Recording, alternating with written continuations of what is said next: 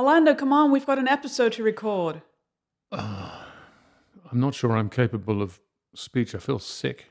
Orlando. I really shouldn't have eaten. It's your fault. I shouldn't have eaten poffertjes, and then the fly on top of that. I've had a sort of Molotov cocktail. I ate that too, and I'm perfectly fine. You're just being dramatic. Your stomach is made of iron. Mine is not. Oh, Orlando. I'm going to be sick. It's my turn to be sick. Please, you had your turn on the ferry. Then just now it's go mine. and be sick somewhere else, please. We can't do it.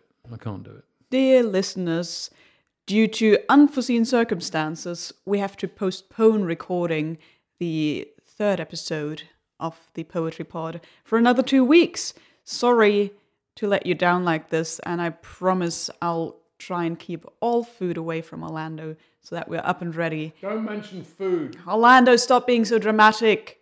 We'll be back in 2 weeks with a new episode of the Poetry Pod.